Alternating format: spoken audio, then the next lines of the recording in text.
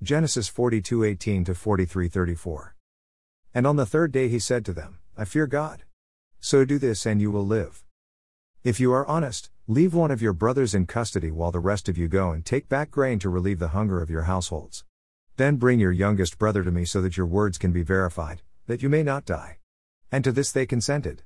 Then they said to one another, Surely we are being punished because of our brother.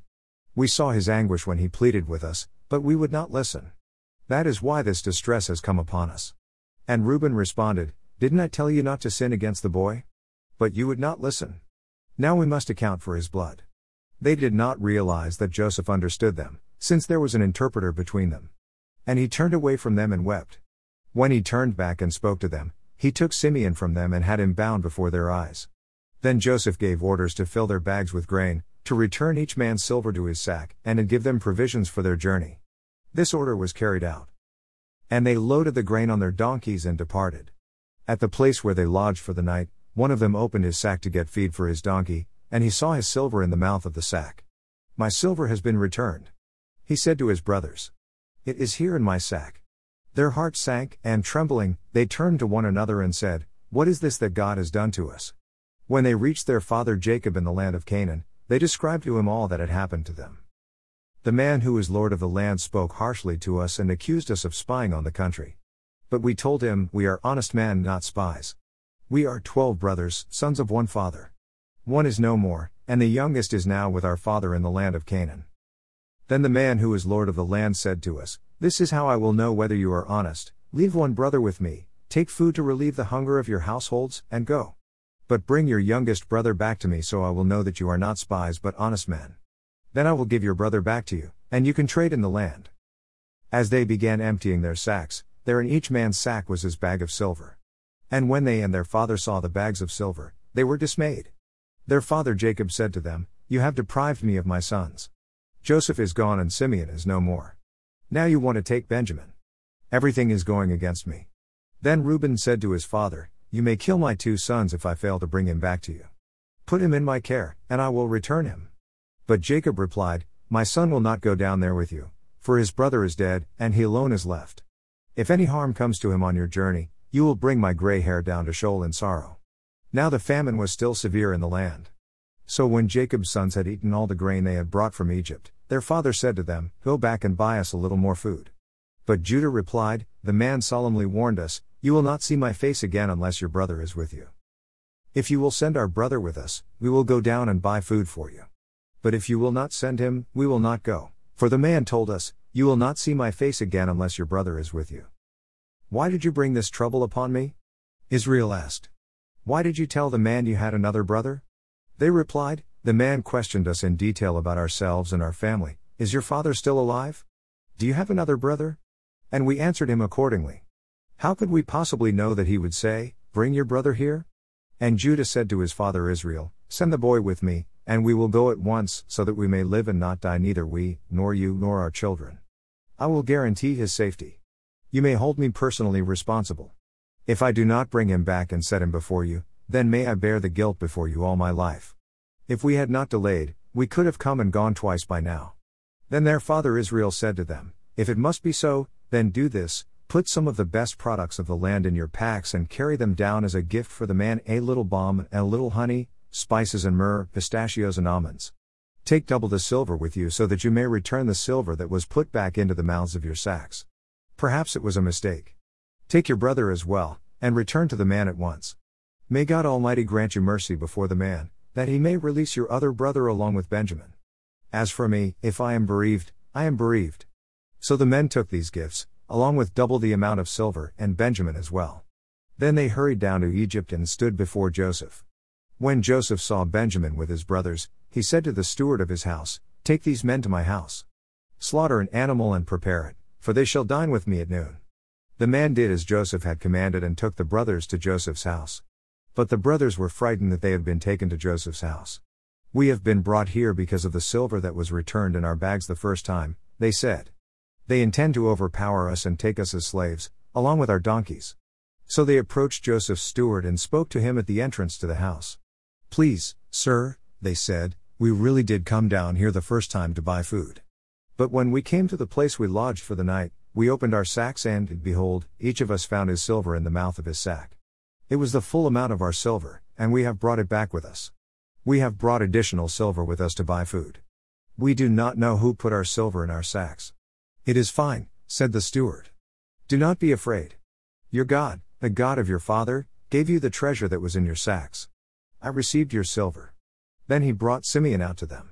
And the steward took the men into Joseph's house, gave them water to wash their feet, and provided food for their donkeys.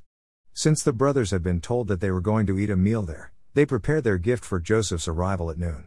When Joseph came home, they presented him with the gifts they had brought, and they bowed to the ground before him.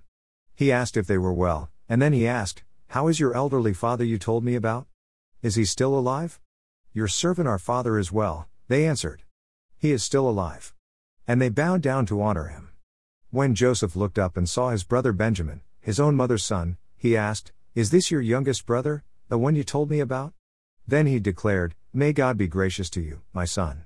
Joseph hurried out because he was moved to tears for his brother, and he went to a private room to weep. Then he washed his face and came back out. Regaining his composure, he said, "Serve the meal." They separately served Joseph, his brothers, and the Egyptians. They ate separately because the Egyptians would not eat with the Hebrews, since that was detestable to them. They were seated before Joseph in order by age, from the firstborn to the youngest, and the men looked at one another in astonishment.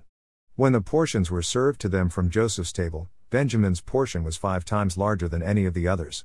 So they feasted and drank freely with Joseph. Matthew 13:47-14:12. Again, the kingdom of the heavens is like a dragnet having been cast into the sea, and having gathered together of every kind.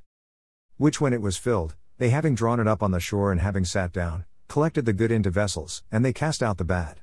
Thus will it be in the consummation of the age, the angels will go out, and will separate the evil from the midst of the righteous. And will cast them into the furnace of fire, where there will be weeping and gnashing of the teeth. Have you understood all these things? Yes, they say to him. And he said to them, Because of this, every scribe having been discipled into the kingdom of the heavens is like a man, a master of a house, who puts forth out of his treasure new and old. And it came to pass, when Jesus had finished these parables, he withdrew from there. And having come into his own region, he was teaching them in their synagogue, so that they are astonished and are saying, From where came to this one this wisdom and these miraculous powers? Is this not the son of the carpenter? Is not his mother called Mary, and his brothers James and Joseph and Simon and Judas? And are not all his sisters with us? Then from where came to this one all these things? And they were offended at him. But Jesus said to them, A prophet is not without honor, except in the hometown and in his own household. And he did not do many mighty works there, because of their unbelief. At that time Herod the Tetrarch heard the news of Jesus.